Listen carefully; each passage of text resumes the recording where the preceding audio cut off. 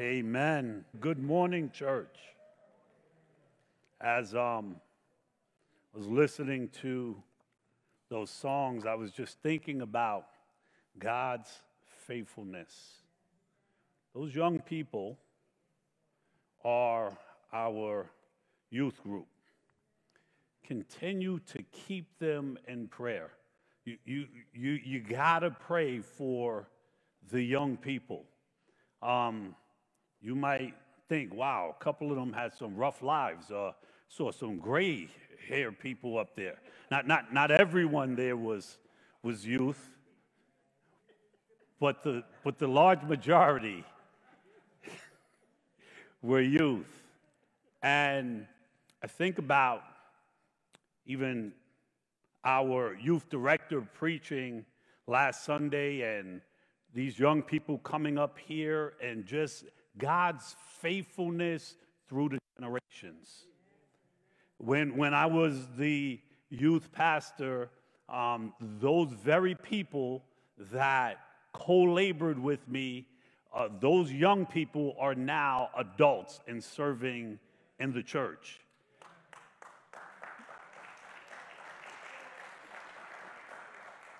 These young people that you see here is a testimony of God's faithfulness because He is raising up His remnant for this generation that so desperately needs the people of God with conviction. The main thing for anyone to come up here is living a life of holiness and consecration. Not one, even youth, gets to come and worship, especially when it comes to through song, without sitting down and being interviewed and watching their lives. Not that they live perfect lives, but know that they are set apart for God. That is the criteria. So it blesses my soul to see those young people come up here and worship because I know when I'm gone, it'll be the next generation doing what God has called them to do. And that is a gift from God. This morning, we're going to be finishing up our series in Philippians called Be Encouraged. We've been taking this journey through the book of Philippians for a couple of months now, and this sermon is called Gifts from God. We're going to be in Philippians chapter 4. We're going to start reading at verse 10. But as I thought about gifts from God, we shared in a devotion this morning with the leadership how God is the one who gives perfect gifts. In the book of James, chapter 1 and verse 17, it says, "Every good and perfect gift is from above, coming down from the Father of lights, who does not change like shifting shadows."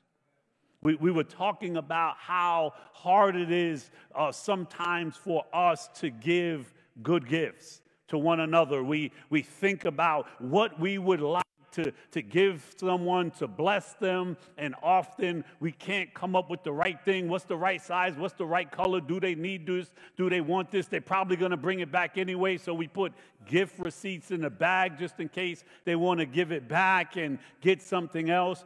My daughter is about to turn 17, and we're asking her, what do you want? A lot of people are asking us what you want for your birthday, and she said, I don't really know. I said, I have a suggestion. You tell those people, hey, I'm 17, I'll take some cold hard cash, and then I'll get what I want.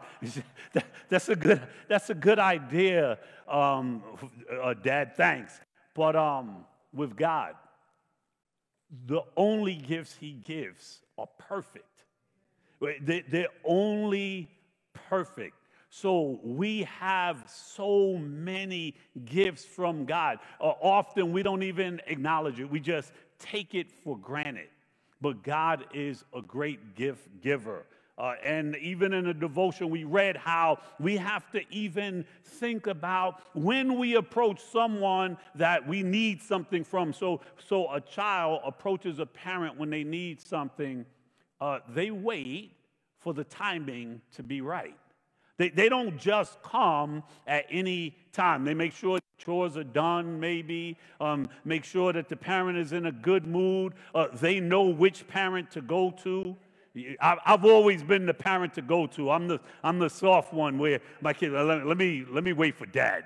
Maybe ask him. Even with class trips, they'd pick me. I thought it was because they like me more. They're like, no, it's because you'll pull out money way faster than mom. Oh, thanks. God, there is no bad time to come to him and ask as his children and to receive. He's not fickle. He's not in a bad mood. His children are always able to come. And he doesn't give us what we deserve, thank God. That's his mercy. He graciously gives to his children. Would you please stand with me for the reading of God's word? Again, we're in Philippians chapter 4, starting at verse 10. I'll be reading out of the CSB this morning, and it reads this way. I rejoiced in the Lord greatly because once again you renewed your care for me. You were in fact concerned about me, but lacked the opportunity to show it. I don't say this out of need, for I have learned to be content in whatever circumstances I find myself. I know how to make do with little, and I know how to make do with a lot. In any and all circumstances, I have learned the secret of being content, whether well-fed or hungry, whether in abundance or in need. I am able to do all things through him who strengthens me. Still, you did well by partnering with me in my hardships. And you, Philippians, know that in the early days of the gospel, when I left Macedonia, no church shared with me in the matter of giving and receiving except you alone. For even in Thessalonica, you sent gifts for my needs several times.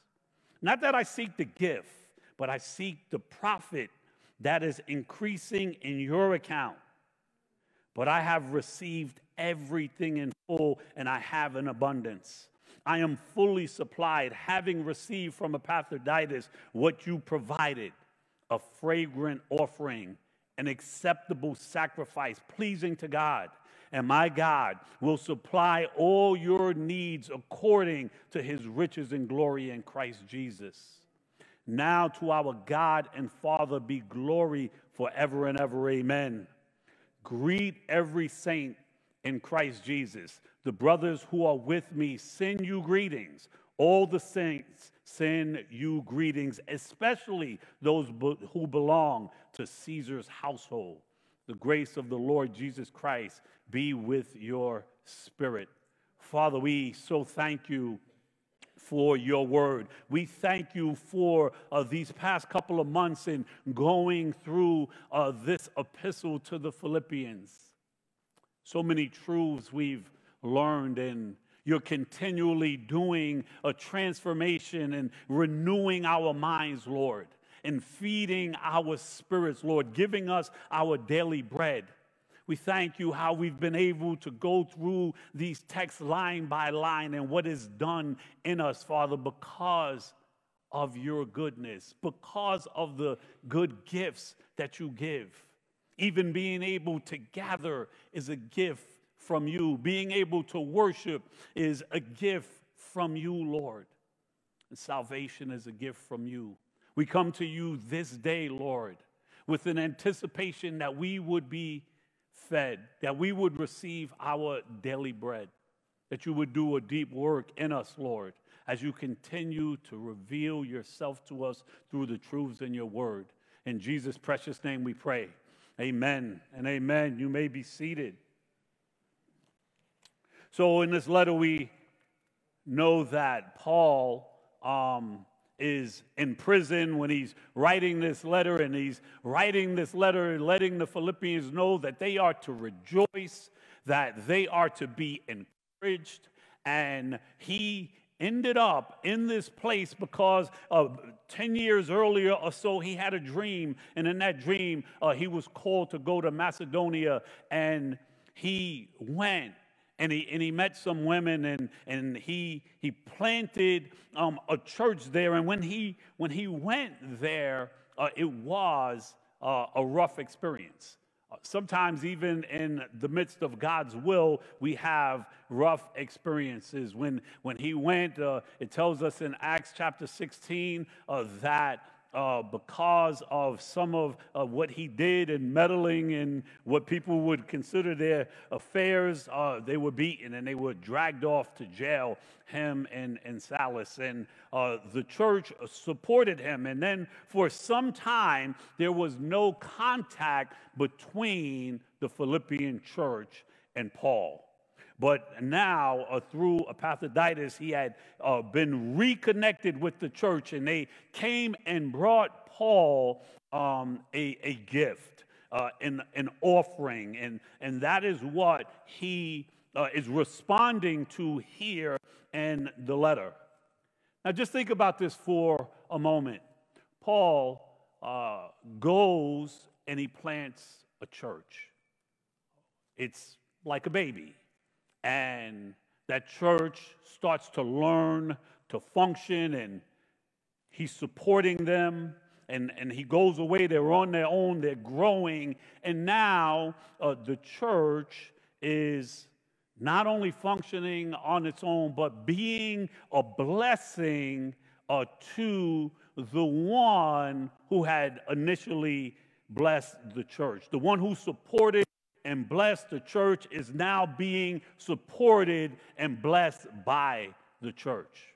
That is the natural progression of things, not only in the life of a church, but in the life of a Christian. We can liken it to in our life with our children, right?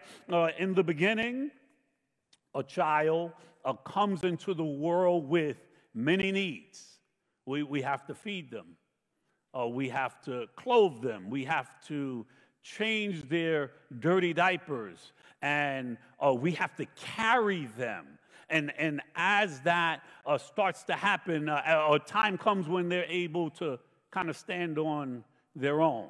And they get bigger and a little bit more self-sufficient. And then they come to a place where if you're parenting the way that I did, where, hey, you're going to be a participant in this household like everyone else. No one just gets a free ride, right? We all do chores around here because everything that we have belongs to us as a unit. You don't just get to benefit and not be a participant. Well, the same thing should be happening in the life of the believer in the church. And we see here an example of the church becoming that very thing. And in the midst of growth, there's always challenges. There's always things that come up. You know, when kids get to a certain age, they start, forgetting where their bread is buttered, and you go through certain challenges. You could be sitting at the dinner table and, they could say something crazy like, why does Dad always get the big piece of chicken? Right? Those are the kind of things that happen as you come along, and then you remind them, hey, you could have whatever size chicken and piece of chicken you want on your own table in your own house when you get to that point, right? But for now, I get the big piece of chicken. It goes from there to your kids developing and growing and getting out on their own, and now they start even returning and giving gifts and blessing you. I've often said to my children, hey, when I get to a place where I'm really old, remember all we did for you. I don't anticipate being in a nursing home. Get me a nurse, and you make sure that I'm right there with you. And if I end up in a nursing home, fine, but do me a favor, don't lie to my grandchildren.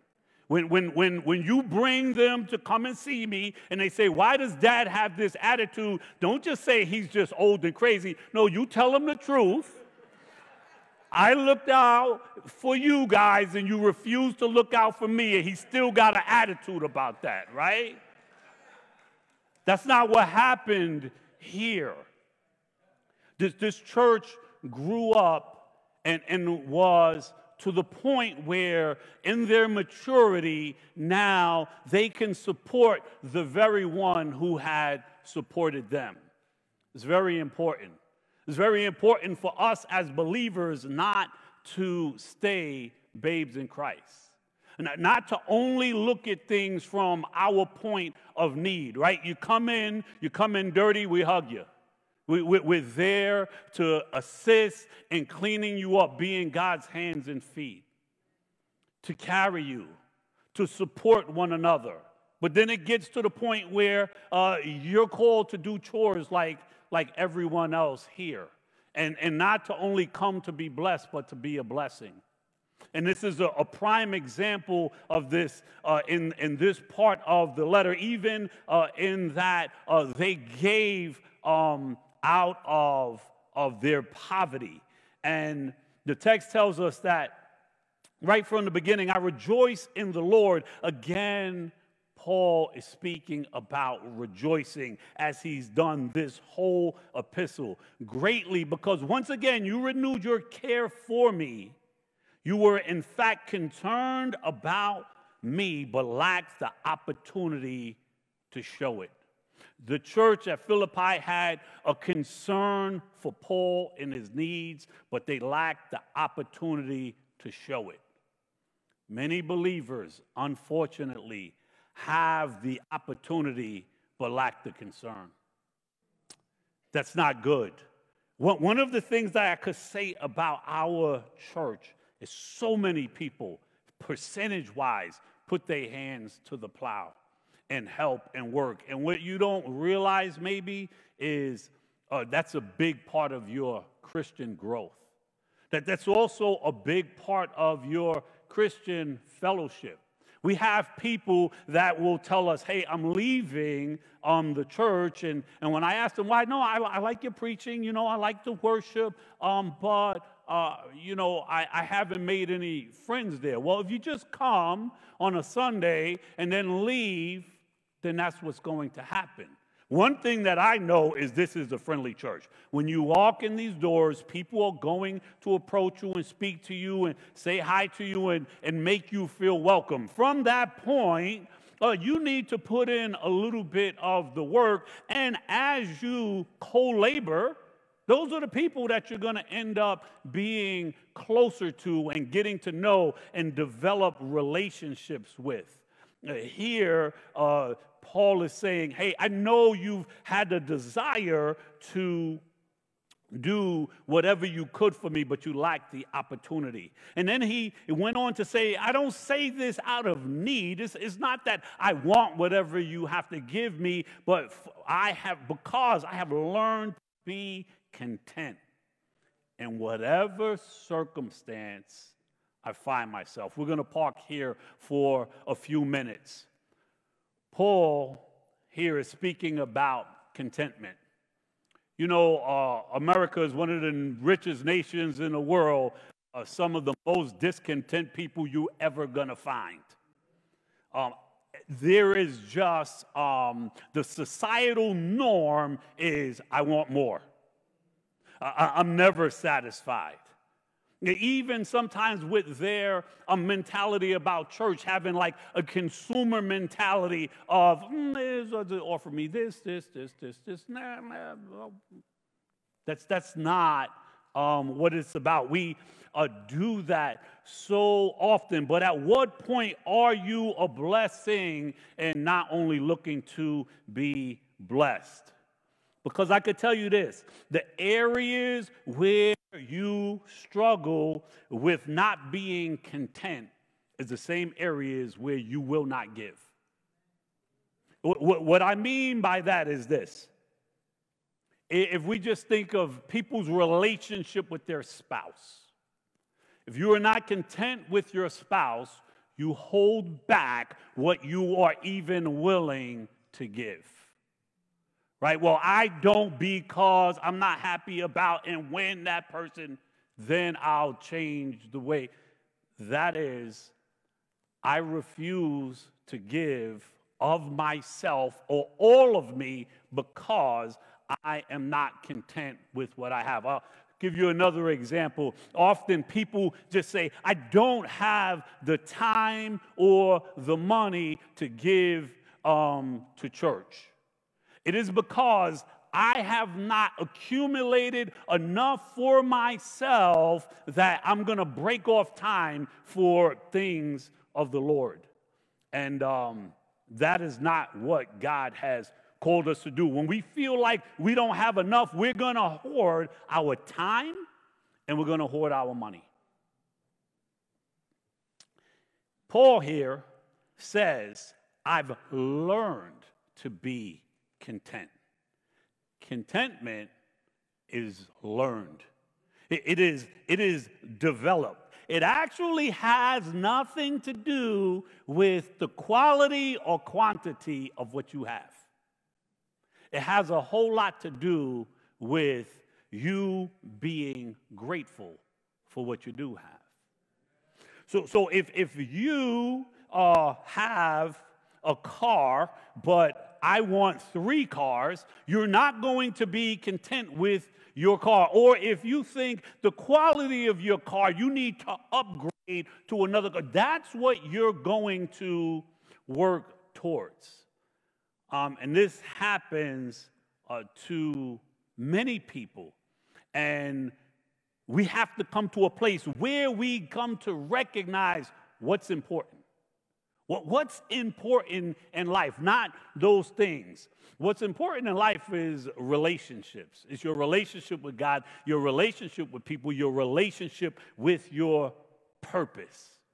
But we, even in our blessings, instead of being grateful, we complain often about something not being good enough. Whether that be people that we're in relationship with, the things that we have that are material, or even the church. We complain that we don't have a certain amount of friends, but you may have deep family, or you may not have a bunch of family members or friends, but you have the church. So there's always a way of looking at things that sometimes we resist doing, refuse to do, or kind of have blinders on in that area. One of the things that my wife Jessie says to the young people all the time is comparison is the thief of joy. And you know what we compare ourselves to? Never the people that have less than us. It's people that have more that we want to obtain, the way they look, the skills that they have, or the giftings that they have, the material things that they have. That is a problem. And when we are not content, it affects a lot of different areas. It tells us in Matthew 6, starting at verse 19, don't store up your treasures on earth, where moth and rust destroy, where thieves break in and steal, but store up for yourself treasures in heaven, where neither rust nor moth destroy, and thieves don't break in and steal, because where your heart is, there your treasure will be. Where your treasure is, there your heart will be also. If you lost all of your worldly possessions, would you say to yourself, I have nothing? For some people, they would have nothing. For others, they would say, no, I have the most important things that life is about. But Paul is saying this from a prison cell, like our brother Thomas said last week. There was no like, okay, you do 6 months or you got 5 years. No, you're here, you may die or you may be released, and you don't know when that's going to happen. So in a sense, Paul had nothing. Or did he have nothing? Oh, he had everything. He had his God. He had the saints praying for him. He was actually even on a mission in the prison, and we see that by what we read at the end of the letter, and we'll get to that again. Missionary John Eliot said, "He is no fool who gives what he cannot keep to gain what he cannot lose." What are you striving for? The text goes on to say, "I know how to make do with little, and I know how to make do with a lot. In any and all circumstances, I've learned the secret of being content, whether well-fed or hungry, whether in abundance or in need." After that, the text says, "I am able to do all things through him who strengthens me." One of those texts that people use as a mantra, often taking it out of context, but you cannot disconnect it from the sentence above and what he's talking about. What we're talking about here is being content. What we're speaking of here is because you're content, because you've learned that secret, whether you're hungry or full, whether you have need or you're in abundance, you are good with that. And he says, "I am able to do all things through him who strengthens me." I am able to go through any situation presented to me because I'm content. And where's that contentment found? It's found in God. It's knowing who God is, knowing that God is the one who is keeping you. That even the situation you're in, God has caused it or allowed it and is doing something in the midst of that situation. If you look at other versions, it says things like in the Amplified version, "I am sufficient in Christ's sufficiency." That puts another understanding on what that text means. In the J.B. Phillips translation, he says, "I am ready for anything through the strength of the one who lives within me."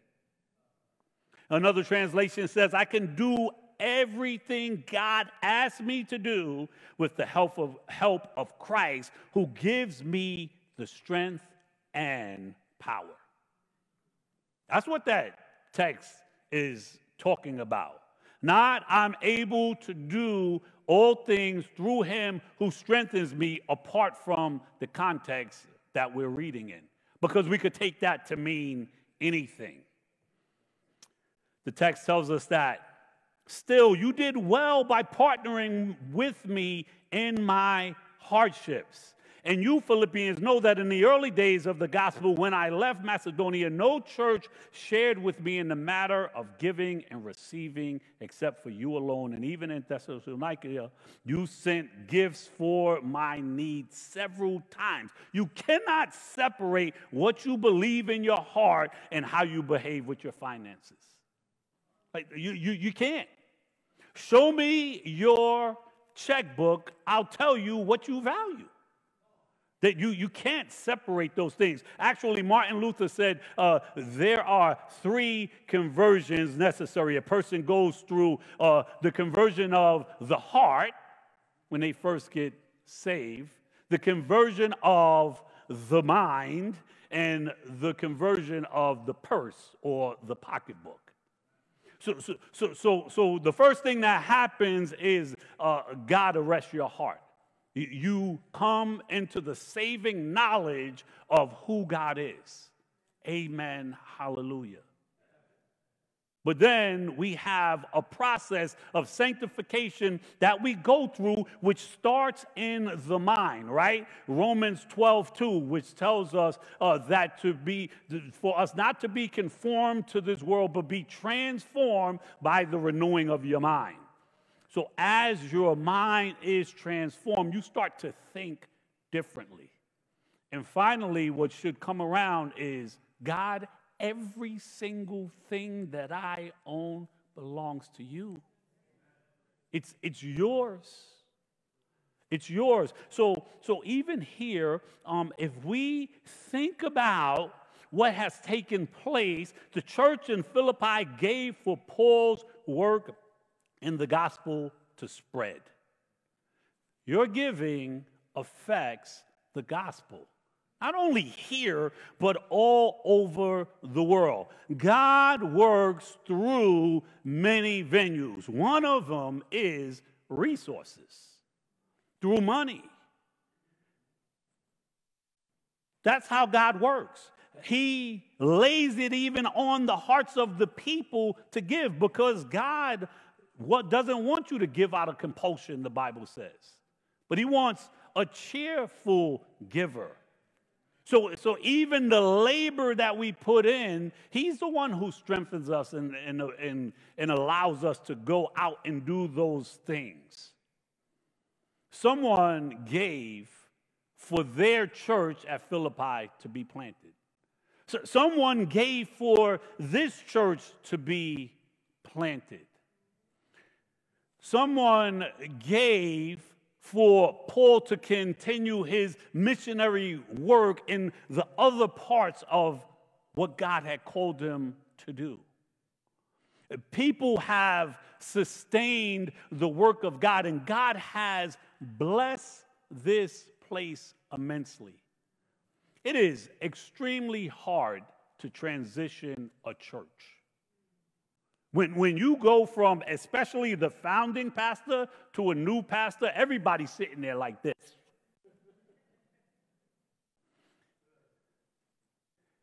To do it on the heels of a pandemic, the size of this place, all the other stuff that was taking place at the same time, it is God and God alone who kept us.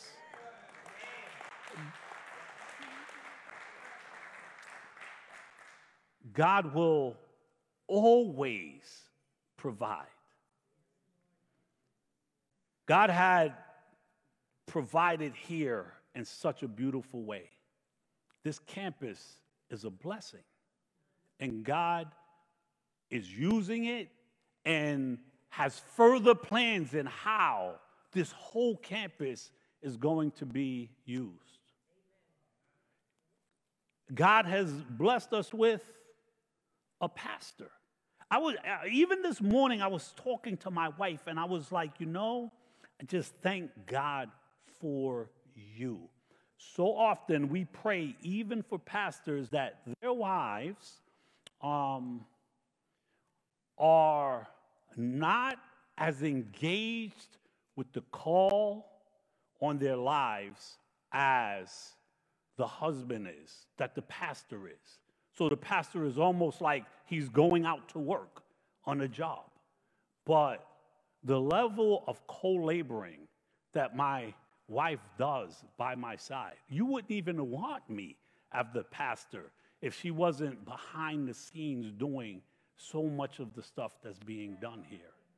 That is a blessing and a gift from God. It is a gift from God. Every leader that is here, them praying for you, the phone calls that they make, all the behind-the-scene things that they're doing, where they're taking pieces of their lives and being poured out. Every volunteer here. In our last volunteer luncheon, we have 85 people in this church that's volunteering. That's a lot of people. That's got to be at least a third of the church, if not more, are putting their hands to the plow. That is a blessing and a gift from God. God is always going to supply our needs. And it is not only what he's doing here in Monroe County and the way he's using this church to affect lives and families, but even what he's called us to in terms of supporting missions. We support missionaries in India, Reach India International, and they sent the message this week saying, please pray. It's not safe for the believers here. That is one of the most populated nations in all the world. Only 3% is Christian. And they have the highest illiteracy rate for adults in the world, percentage-wise. And we're supporting that work. So know that all of these things, just like what we're reading here in the text, are going on in today, happening all around us. Don't just come to church like, okay, bless me, Lord, let me hear a word, and I got pancakes waiting for me at home. It's so much more than that. Which I usually have pancakes when I go home after that, but that's a whole nother story. We often talk about, hey, I don't have time or money to give, but we spend time and money. We're spending our life on something. This church in Philippi, they gave from their extreme poverty. In 2 Corinthians chapter 8, if you want to read that, it tells you that that's what was going on there. And then the text goes on to say, not that I seek the gift, but I seek the profit that is increasing to your account. Paul wasn't keeping a ledger. What he's talking about here is that God is going to bless you. God sees all these things. And don't look at it as if it's like some transaction. You do this and then God is going to do that. No, that's not what we're talking about. What we are called to do as believers is be engaged in the work that God is doing joyfully. And he's always going to see his will come to pass. And we have a privilege to be a part of that. It says, but I have received everything in full, and I have an abundance. I am fully supplied, having received from Epaphroditus what you provided, a fragrant offering, an acceptable sacrifice, pleasing to God. This is language from the Old Testament when offerings were presented at the altar. And my God will supply all your needs according to his riches and glory in Christ Jesus. Another one of those scriptures that people take out of context, put it on the side, and just say, my God's going to supply all my needs according to his riches and glory. Yes, that's true. Keep that in context. Certainly, my God will. It's not like he might, he could. No, he will supply all your needs. The Lord is my shepherd. I shall not want. What he's saying here is, Paul's saying, you met my need. You met my need and God is going to meet your needs. You met one of my needs that I have, but God is going to meet all of your needs. You gave me out of your poverty, but God is going to give you out of the supply of his riches and glory. Hudson Taylor, the missionary to China, said this: when God's work is done in God's way for God's glory, it will not lack for God's supply. That's what this is talking about. In closing, it says, now to our God and Father be glory forever and ever. Amen. Greet every saint in Christ. The brothers who are with me send greetings. All the saints send you greetings, especially those who belong to Caesar's household. This was in the time of Nero. In Caesar's household could mean not necessarily that Nero's kids were hanging around Paul, but those people that were close to him, that he entrusted, they are sending greetings to the church because even in prison, Paul was on the mission God called him to, and gave him pliable hearts that he was able to preach the gospel and they be called brothers and sending greetings. First off, if you know the emperor is killing believers and have one of the people that God is using the most at that time in prison, but you say, I've heard truth, and whatever price I have to pay, I'm willing to pay it. Wow, what a beautiful thing. The grace of the Lord Jesus Christ be with your spirit. Sum up this whole letter. It is about rejoice, be encouraged, know that God is in control. Contentment is learned. A Christian does not start out this way. It's developed. Life is not a series of accidents. It's a series of appointments. Contentment comes from adequate resources. Our resources are the providence of God, the power of God, and the promises of God. And the resources that he gives sufficient for every demand of life. God's providence is God sees it beforehand. God is working in advance, arranging every circumstance and situation to fulfill his purposes. So we can rejoice no matter what's going on. We can be encouraged. We must know God is in control. Not one of his promises fail. Not one of his plans fall to the ground. And we, believers, you know who we used to be, but now who we are, his saints, his workmanship, his people are called to his service and being part of something not fail. That's where we rejoice. Those things that you're going through, God is building spiritual muscles in you. We were designing the shirt for the next men's retreat, and when Samara sent me a picture, I said, make the muscles a little bigger. Let's stand, church, so I can pray for you. Father, we thank you. We thank you that as we have gone through this epistle to the Philippians, Lord, we've learned so much, Lord. Right from the beginning, that Paul was writing a letter to encourage them and for them to rejoice as he rejoiced from prison, Lord.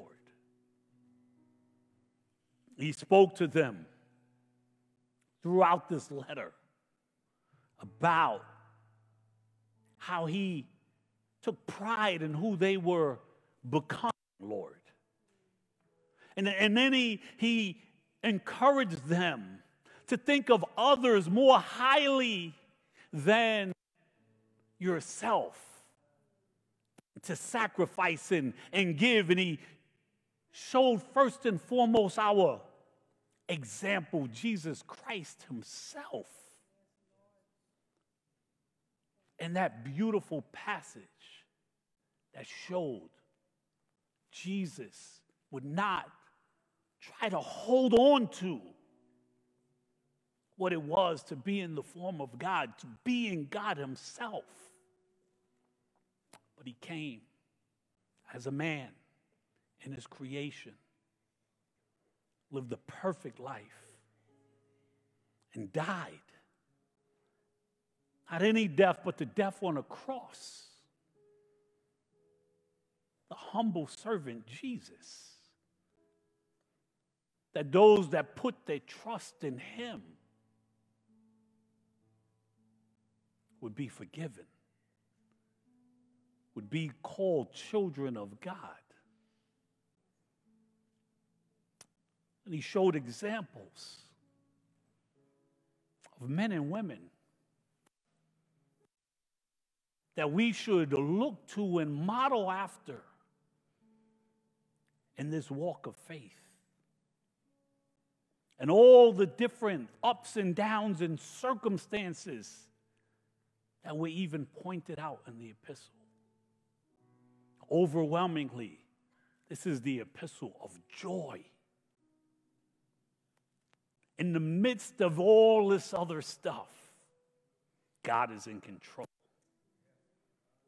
We thank you for that, Lord. We pray, Lord. And we already trust and believe and know that your word never returns to you void, but accomplishes what you send it to do, oh God.